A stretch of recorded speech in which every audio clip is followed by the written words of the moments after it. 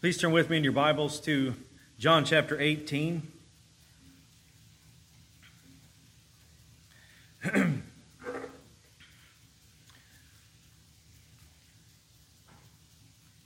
John chapter 18, our text will be verses 1 to 11.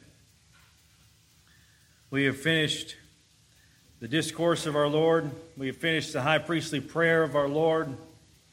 As many theologians had said, that chapter 17 of the Gospel of John, which is Jesus' high priestly prayer, is really the crescendo of the upper room discourse. And now we're moving from there to what they refer to as the climax of the entire gospel itself, when Jesus is going to give himself on account of those whom the Father had given to him according to his own words in John chapter 17.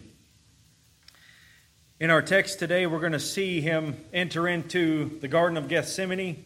We're going to see him arrested. But yet in all of that, we are going to see the sovereign power of Christ himself, that he is orchestrating everything that is coming to pass. Jesus is not a victim of circumstance. Rather, he is the sovereign, the only sovereign who is exercising his will so that everything that is taking place in his arrest and everything thereafter is according to his own sovereign decree. As we read of in the book of Acts, the prayer of the people of God in chapter 4 of the book of Acts, as they themselves would acknowledge, beginning of verse 27 of that chapter, "For truly in this city there were gathered together against your holy servant Jesus, whom you anointed, both Herod and Pontius Pilate, along with the Gentiles and the peoples of Israel, to do whatever your hand and your purpose predestined to occur." Everything is going according to plan. And you see this even in Jesus' arrest here, that he is sovereignly guiding everything that is happening. It is not at all that he goes to the Garden of Gethsemane in order to get away or to try to hide out or any of that. He is going to go to the place that he knows, that Judas knows about, because they had been there previously. They had been there a number of times. He is heading directly into the storm. He is not at all a victim here, or rather he is the sovereign king who is getting ready to lay his life down for his people. He came into the world for this purpose, to go to the cross. This is why he came, to redeem a people that was given to him by the Father. And what grace and mercy that you see here in this passage concerning his own disciples. A passage, or an account rather, that they would probably go back to in the time after his resurrection to remember and reflect upon everything that happened here and his sovereign will being exercised right before them, though they didn't understand it at that time. So a few things that we're going to look at in this passage. Even though the forces of darkness are at work, seeking to destroy the Lamb of God,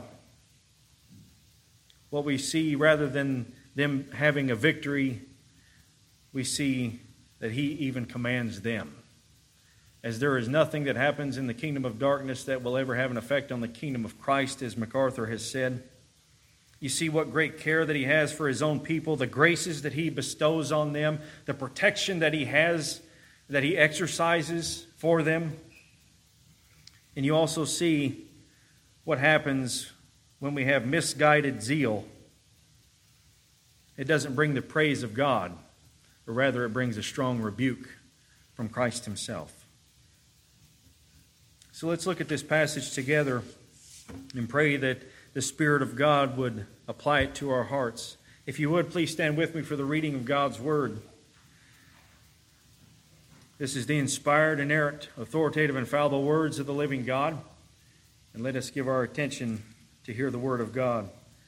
John chapter 18, verses 1 to 11. When Jesus had spoken these words, he went forth with his disciples over the ravine of the Kidron, where there was a garden, in which he entered with his disciples. Now Judas also, who was betraying him, knew the place, for Jesus had often met there with his disciples. Judas then having received the Roman cohort and officers from the chief priests and Pharisees, came there with lanterns and torches and weapons. So Jesus, knowing all the things that were coming upon him, went forth and said to them, "Whom do you seek?" They answered him, "Jesus the Nazarene."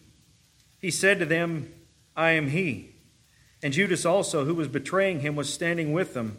So when he had said to them, "I am he," they drew back and fell to the ground. Therefore he again asked them, "Whom do you seek?" And they said, "Jesus the Nazarene." Jesus answered, "I told you that I am he. So if you seek me, let these go their way. To fulfill the word which he spoke, of those whom you have given me, I lost not one." Simon Peter then, having a sword, drew it and struck the high priest's slave and cut off his right ear, and the slave's name was Malchus. So Jesus said to Peter, "Put the sword into its sheath. The cup which the Father has given me, shall I not drink it?" Let's pray together. Holy Father, we thank you for this portion of your word, and we pray that the Spirit of God would give us understanding and that he would apply this passage to our hearts, that we may reflect upon the greatness and sovereignty of our God and the grace and mercy that he extends to us. Father, teach us, and we pray that the Spirit of God would indeed teach us, as we can only know and learn as he illumines the passage in our hearts. Father, may we carry out the things that we learned today, that you would be honored. Bless the preaching of your word. May it accomplish all you desire. In Jesus' name we pray, and all of God's children said, amen. Please be seated.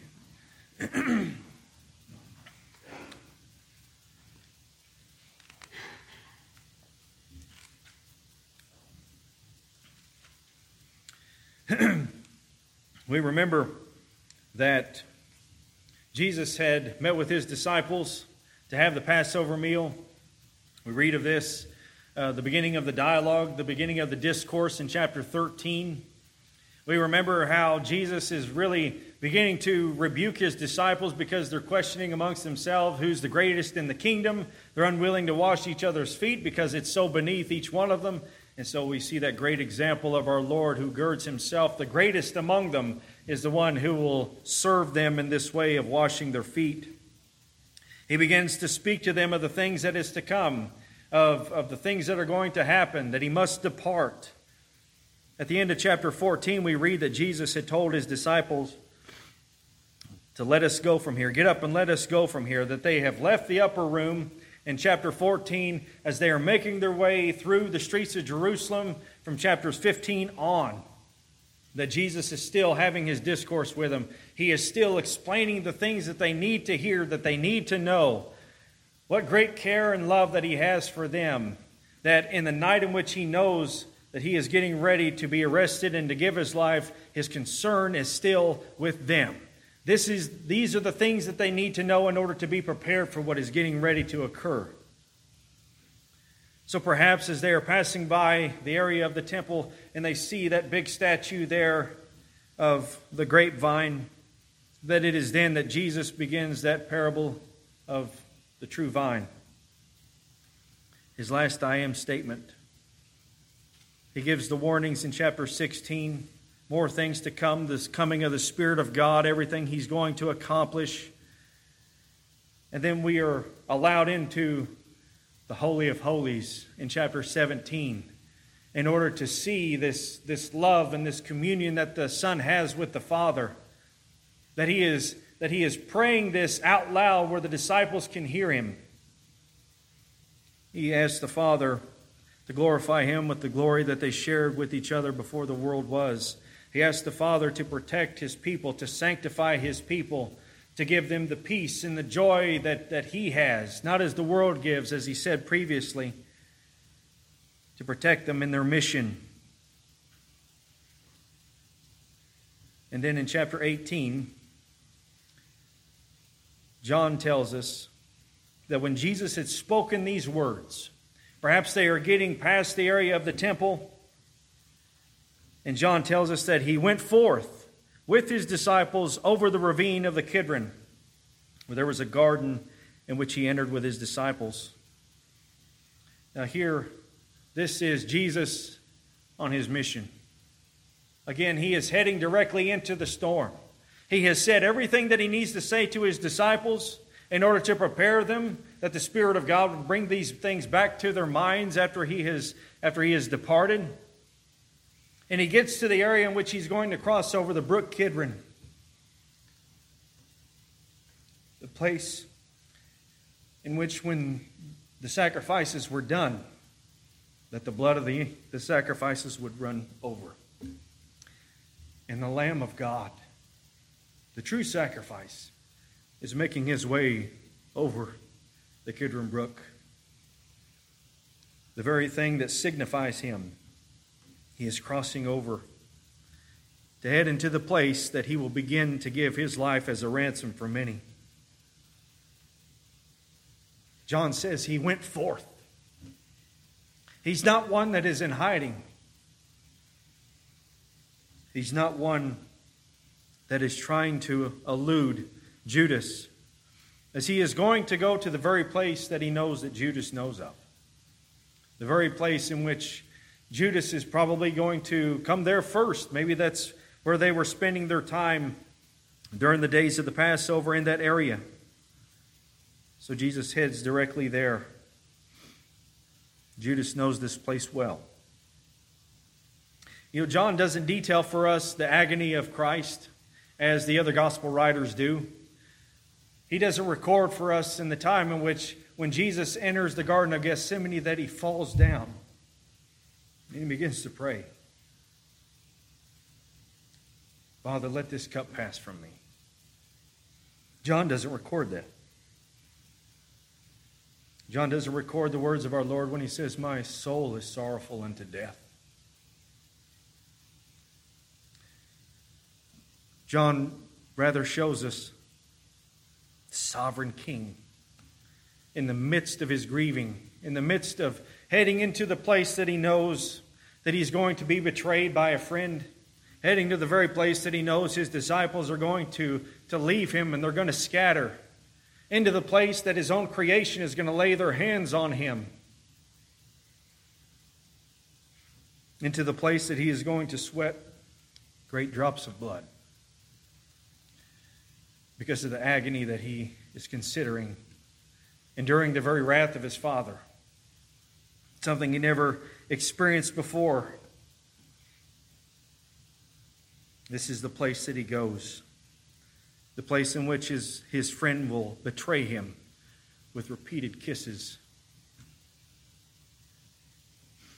So Jesus enters into the garden. He goes to that very place, the King on his mission. And John tells us that Judas also, who was betraying him, knew the place, for Jesus had often met there with his disciples.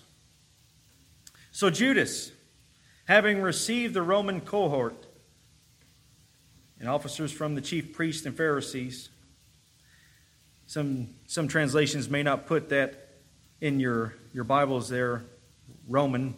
If you have a New American Standard, it is in italics. And it's implied there because of the specific word that is used here is used throughout the Gospel of John to refer to the Roman soldiers. This is a Roman detachment. Not only has Judas perhaps or the chief priest have convinced the Roman soldiers that Jesus is a threat, that they send a detachment out. This is maybe, some estimate, 200 to 300 soldiers that are coming for him. Not only them, but the temple guards themselves. They are coming out with lanterns and torches and weapons. They're coming out with lanterns and torches to find the light of the world, as if he's going to be hiding. They come out with weapons, swords, and clubs to try to capture the Prince of Peace.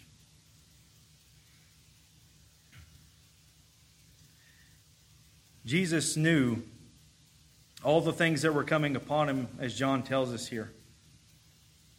Everything that was getting ready to occur.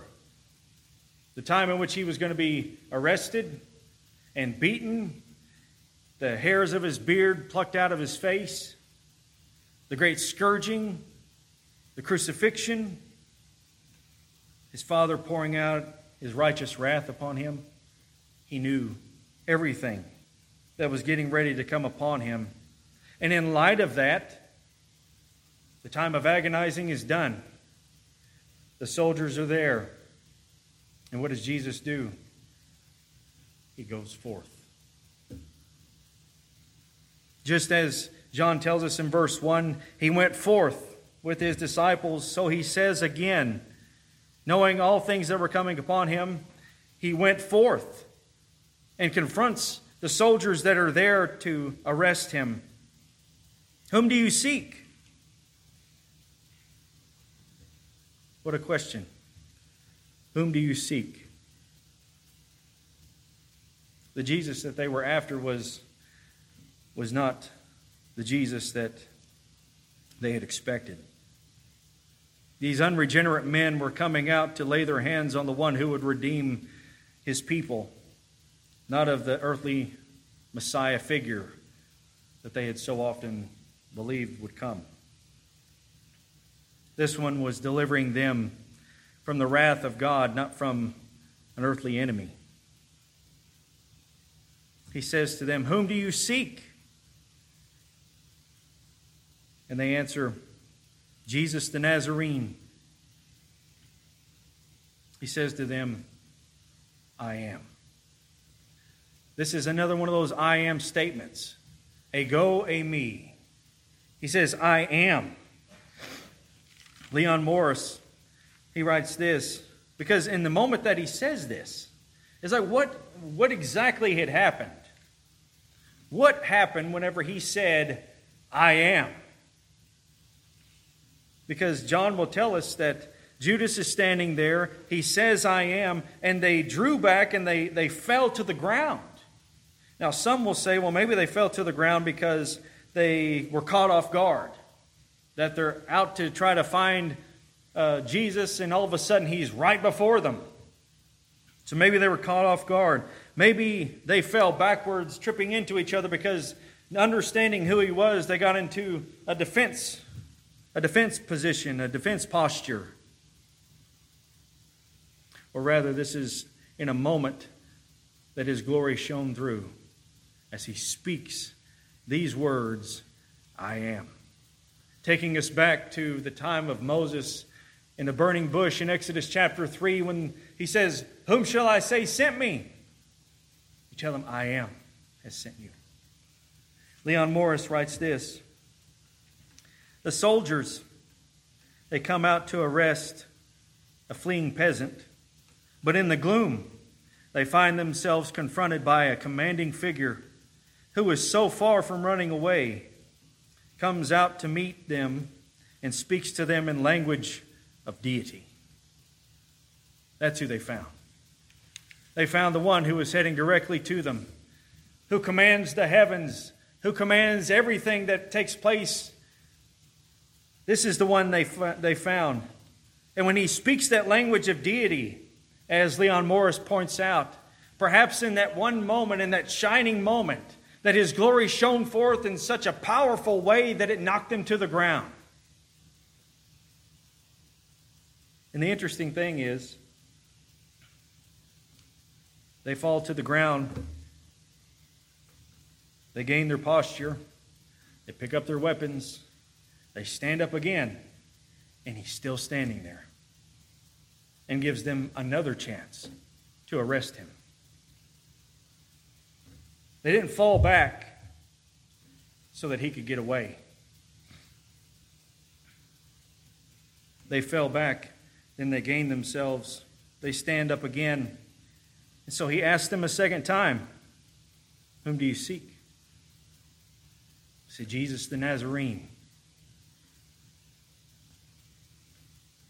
He is commanding all of this.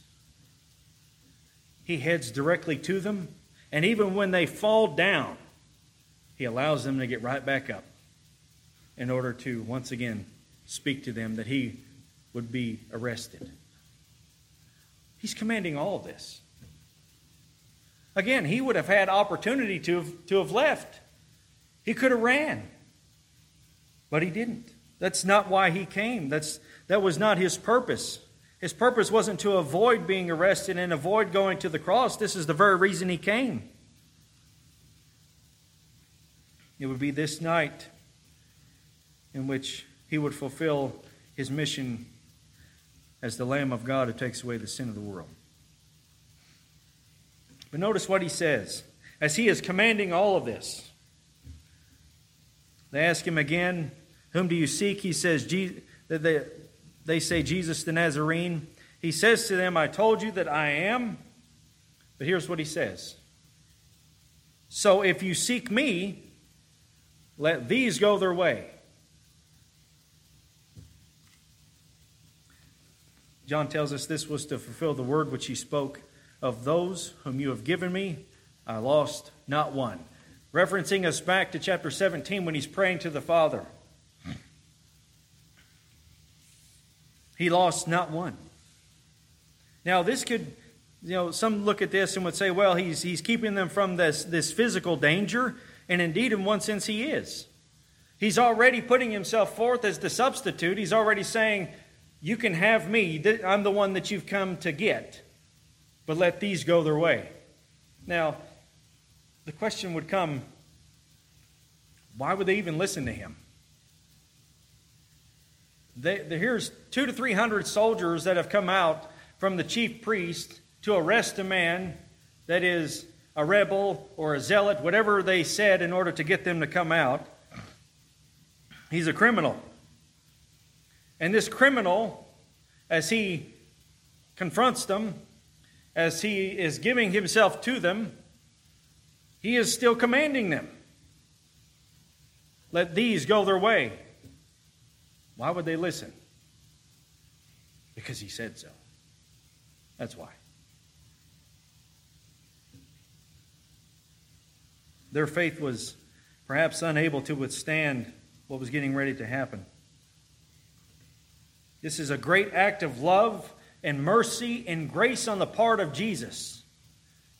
Not to say, let's all band together. Let's keep ourselves together. Maybe our punishment won't be so severe if we're all together. No, he says, you can have me. Let these go their way. Hendrickson writes this. Had the disciples at this time been captured by the soldiers and temple guards, it would have been too severe a test for their faith. They were not ready for this extreme ordeal, this torture.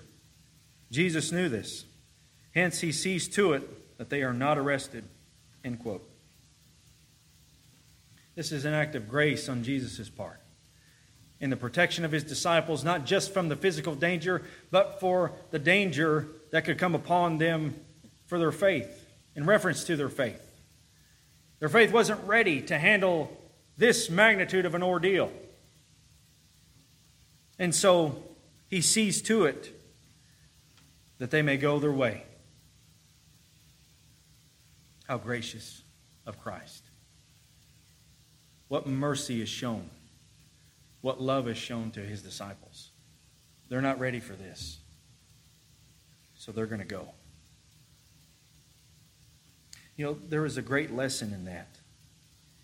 That our Lord allows troubles in our life. He allows sufferings in our life. He allows the tribulations in our life, such as our faith can take in those moments.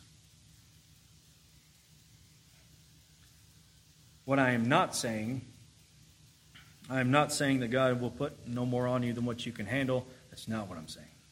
Every ordeal is more than we can handle. Every ordeal is.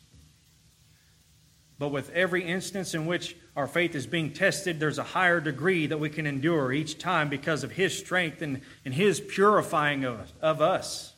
And at this time, his disciples couldn't handle it. Not this magnitude of a situation.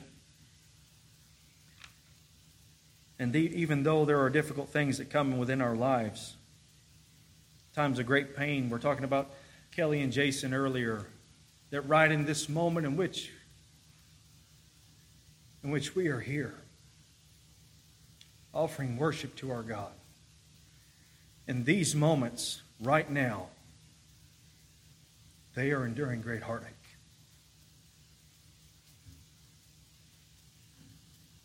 But the thing to take comfort in, for them and for us,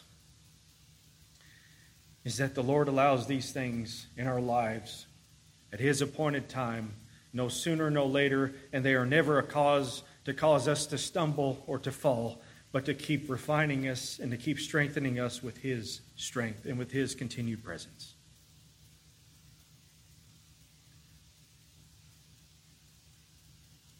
And in that we can take great comfort. That in anything that comes in our life, that our Lord has sovereignly orchestrated it in order to make us more dependent, produce in us a greater thanks and a greater love for His continued presence with us in some of our darkest times.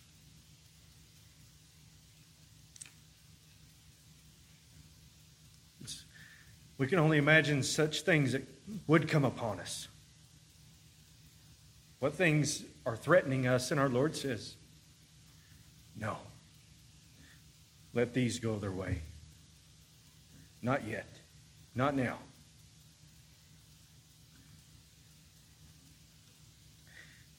That is the great love and grace of our God. Every day He shows us that kind of grace and mercy. Every day He shows us that kind of love to keep us from such things. And when they do happen, and inevitably they will, then this is the time in which we focus ourselves back upon the majesty of Christ and say, not my will but yours. I know that you're only good. I know that you have ordained all things. I know that all things work after the counsel of your will. I know that all things work together for good. I know that you've declared the end from the beginning, and this is part of your plan. Oh Lord, give me strength. And the disciples would need that. They would need to have that time in which they could reflect upon the incident of that night, that they could be strengthened once again whenever He would appear to them after his death and His entombment, that He would resurrect and show Himself, strengthening them to a higher degree of faith as He does for each one of us. A great love. You know, there's often many times in which we desire, because of what we have received from Him and what great love that He has shown to us, that we have that zealousness for Him, we have that love for Him, and we want to show Him how much that we love Him. Sometimes our zeal and sometimes our desire can indeed be misguided, as it was here with Peter. Jesus is commanding all of this. Everything's going according to plan. So again, this is not in a sense in which He is a victim. He's commanding us. But Peter, because of his great love that he has for Christ, his master, he has a sword. He draws out the sword, and it's probably a small dagger, a small sword, the word that's being used here. He draws out his sword and he cuts the ear of the high priest's slave, cuts it off. Now, the other gospel writers don't tell us who it was. John is the one who outs Peter. It was Peter who did this. The slave's name was Malchus. When Peter had done this, Jesus doesn't say, Peter, I appreciate what you're trying to do for me.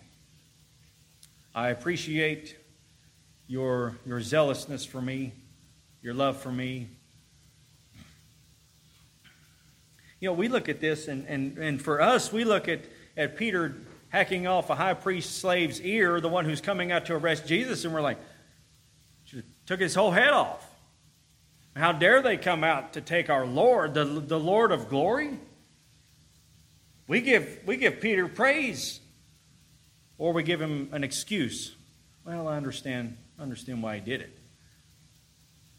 We may even think to ourselves that, well, if I'd have been there too, I would want to have done the same. Things like this end up bringing praise from men. Because we do have a heart for Christ. We do have we're jealous for His glory. And when we are attacked, or He is attacked in a variety of ways or whatever, it does produce in us a great anger that we want to lash out. We want to respond in such a way as what we feel is necessary for however they have attacked us or attacked Christ. We desire that. But this doesn't bring praise from Christ. This brings a strong rebuke from Christ. He says, put your sword into its sheath. Put it up. The cup which the Father has given me, shall I not drink it? The bitter cup of the wrath of God, the one he had prayed for earlier, as he is agonizing, let this cup pass from me, but not my will, your will be done. This is why he came. There's no saving him. He is the one who is laying his life down willingly. His life isn't being taken from him. He lays it down willingly. In the Gospel of Matthew, we read these words. Chapter 26 of Matthew, beginning verse 51. And behold, one of those who were with Jesus reached and drew out his sword and struck the slave of the high priest and cut off his ear.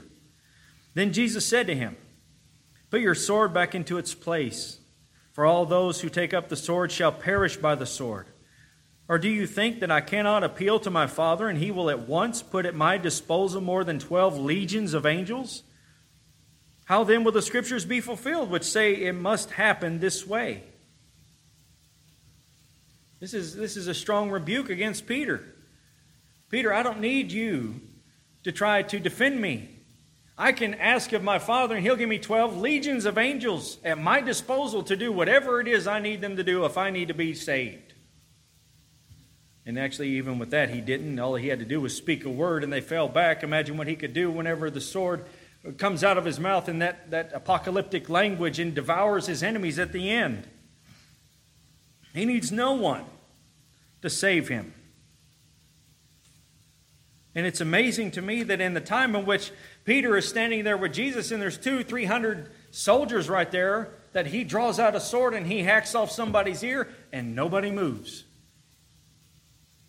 None of the other soldiers are drawing out their sword to try to hack down Peter. Why? Because the sovereign God didn't command that. Because the sovereign king who is standing before them, he is the one orchestrating this whole thing. It will not happen this way. He is in control over them. These are people who hate him, who have tried to lay hands on him numerous times. And in the time that they would probably feel justified in drawing out a sword, they do nothing. Because they're standing before the great I Am, the one who created them. And they can do nothing. They are powerless when it comes to the sovereign king. What are their weapons? Their swords and their clubs, their torches. What are they before a man who can speak and it's done?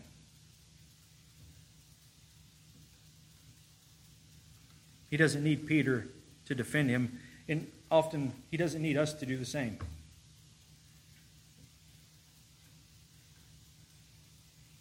In the instance that we do, we end up bringing more dishonor to Christ than we do praise to him. Because people expect us to react in a certain way, and so they provoke us. They will often provoke because they're trying to get a certain reaction, and that reaction, when it does come, then they can point and say, aren't you supposed to be a Christian? Aren't you supposed to be a follower of Christ? Aren't you supposed to be this?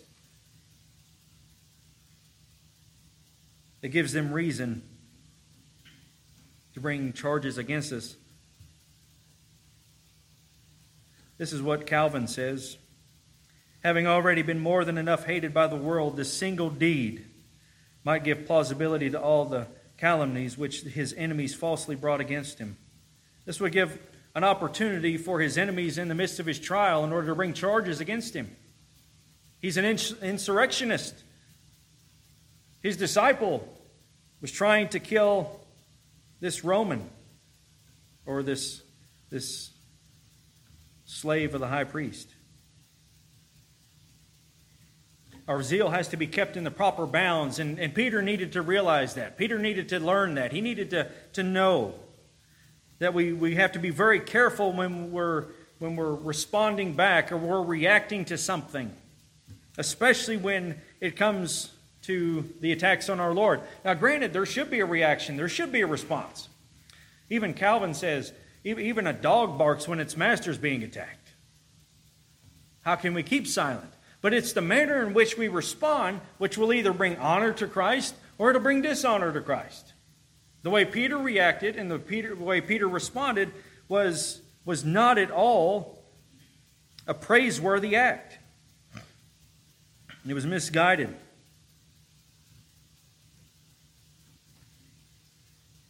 One writer says this, in short, provided that this remain always fixed in our hearts, let the will of the Lord be done.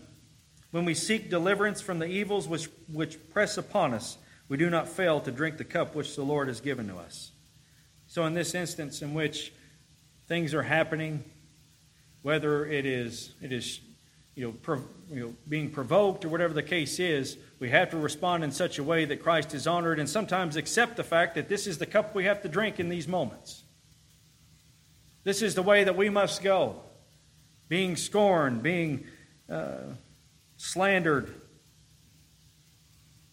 All of these things. And these are the very things that Jesus has said to his disciples. Pick up your cross and follow me. It is not sunshine and rainbows all the time. It's not going to be that. There's going to be times of pain. There's going to be times of sorrow. There's going to be times of anger. But those have to be kept in check by what we know to be true in the sight of God, what we know to be true in Him, and what we know to be pleasing to Him. We cannot respond in such a way then give ourselves an excuse to say, well, Lord, you know what they were saying to me. You know what they were saying about you. I responded in this kind of a way. I'm sorry, but this is just how I felt like it needed to be. There's no excuses on that. There's no bringing ourselves so low that we are on the same level as those that are saying things to us. That's why we don't answer a fool according to his folly, lest we become like him. Sometimes we have to take things, turn the other cheek. That doesn't mean that we keep quiet. Sometimes it just means that when it's harsher on the other side, sometimes we have to endure that while maintaining the truth of God.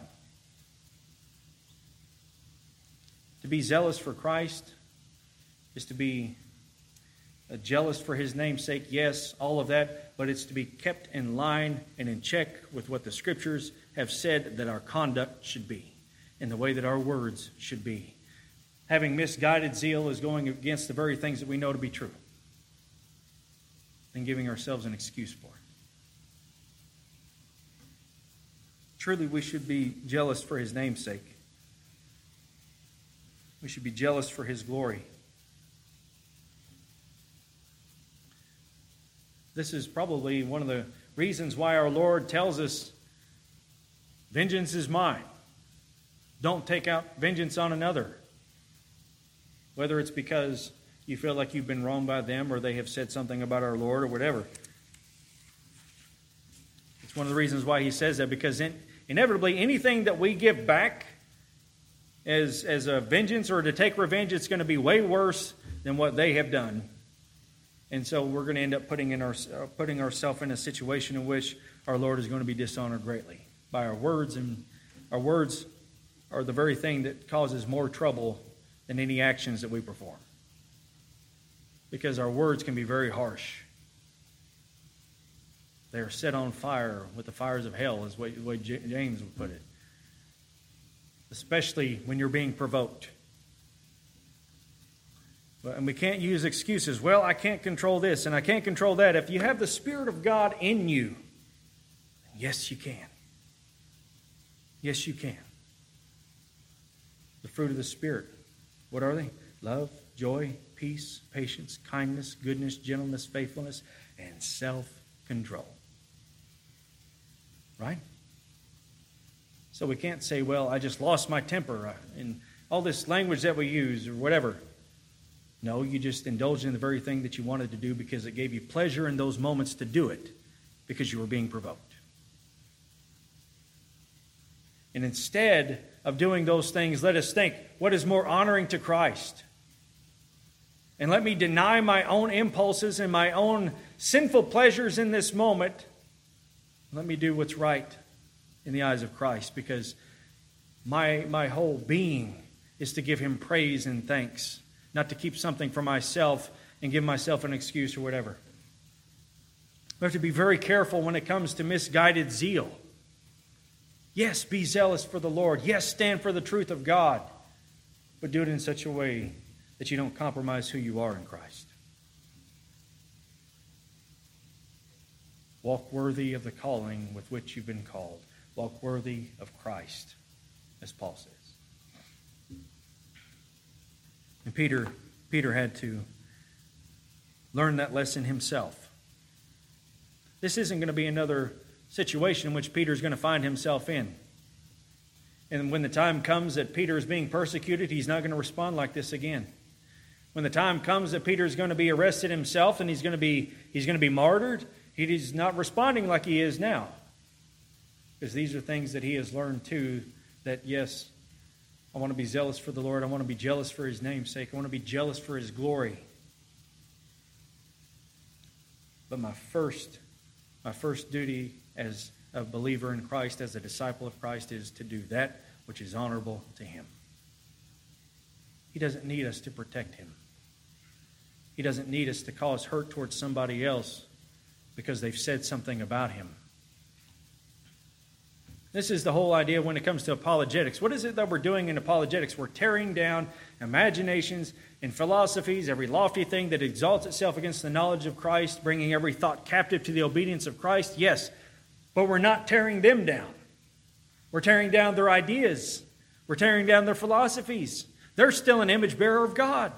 And so we treat them with dignity and with value while tearing down the very things that they believe in order to establish the truth of Christ. So even then, it's done in such a way that Christ is honored. Now consider that. Let us all consider it, because we're all so guilty of responding in such a way that we don't think of anything else.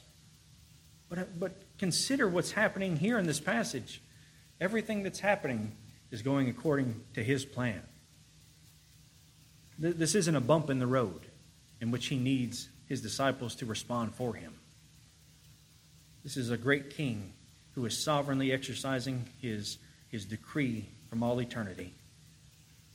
This is a sovereign king who is protecting them. He doesn't need their protection. He protects them as an extension of His grace and His mercy and His love to them. And so their duty is not to have misguided zeal.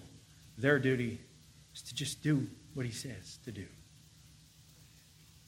To say the things in which they need to say in a way that honors Him. To do the things that they need to do in a way that honors Him. And this is our very lesson as well.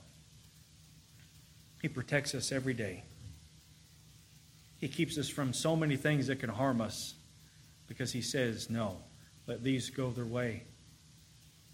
He extends such grace to us every day. Such love every day. And in light of this, in light of the great love that He's getting ready to show and giving Himself on behalf of sinners, it is a small thing to deny our own impulses and say, oh Lord, what is more pleasing to You? We often fail. We do. But if we know these are things that we need to be doing, then we need to begin to do them. And as always, there's always the great hope. One day we'll do it right. We strive for it, We fight against ourselves now, but one day we will do all these things right at His appointed time when He calls us home. We will worship Him right. We will pray to Him right. We will love Him right. We will have peace in Him in the way that honors Him and joy. All of these things. We strive for it now. One day, He will perfect that in us. But let us indeed be exerting everything in us to honor Him, to walk humbly. Because if we can walk humbly before our Lord, it's going to be a little bit easier, not to say that it's all easy, but it's going to be a little bit easier to handle when someone says something about us, because we're going to recognize, well, who am I anyway? Who am I? And as Todd Friel had said, when me and Amanda and Randy and Dustin had went to G3 a couple years ago, me and Dustin were in one of the sessions with Todd Friel, and he had said, the Apostle Paul had said that he was the chief of sinners. He's dead, so the crown's up for grabs. He was right, though, right? If you can consider yourself to be the chief of sinners, then when you feel wronged by another, one of the things you're not going to do is to look at them and say, I can't believe that they would do that. I can't believe that they would act this way. I can't believe that they would say this to me. Instead, you're going to say, I know why they're doing it, because they're sinners just like me, just like I was. They think the way that they do because that's how I used to think. And so there's going to be more compassion that you extend even to those who are hard-nosed and stiff-necked, who are the unregenerate, who have hearts of stone, all of that. You'll be more gracious because you recognize that without the Spirit of God doing the work in you, you would be the same. And considering yourself to be the chief of sinners, you recognize every day how much that you sin against our Lord, how much that you speak against Him whenever you sin. Anytime that you say something or you do something, you're not just sinning against another person, you're sinning against Him. And yet what does He say? What does He do? He gives us such great hope. My mercies are new every morning. I've given you an advocate with the Father, Jesus Christ the righteous. So if we can think that way in the moments in which we are being attacked and provoked, perhaps it will soften our hearts to respond rightly, that Christ will be honored. That's the whole goal of the Christian life, dear friends, to honor Christ. You look at so many of the confessions and the catechisms. What is the chief end of man? Glorify God and enjoy Him forever. We get to experience that here. Ultimately, it will be obviously more fuller there. But let us indeed seek to glorify Him in all things. Let's pray together. Gracious God and our Father, thank you so much for this portion of your word. Thank you for all that it teaches us. Thank you for giving us such a wonderful and gracious picture of our Lord, our sovereign King, who is even commanding the forces of darkness in order to ensure His arrest, that He would indeed go to the cross and give His life a ransom for many, to lay down His life for His people, but for all who believe in Him, they will never perish. Thank you for the gospel. Thank you for this great work of our Lord. Father, may we ever keep it in the forefront of our thoughts and give us strength in the times in which we are provoked.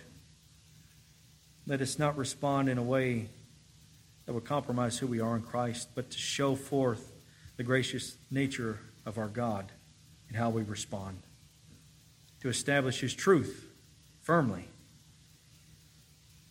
but never to degrade ourselves. Oh, Father, help us every day. We need you every day to accomplish these things. May the Spirit of God do a mighty work within us, a continued work. May His work never cease in us, but to continually sanctify us to be more pleasing in your sight. to honor you as we should. Father, to you be the praise, the glory, and the honor. In Jesus' name we pray. Amen.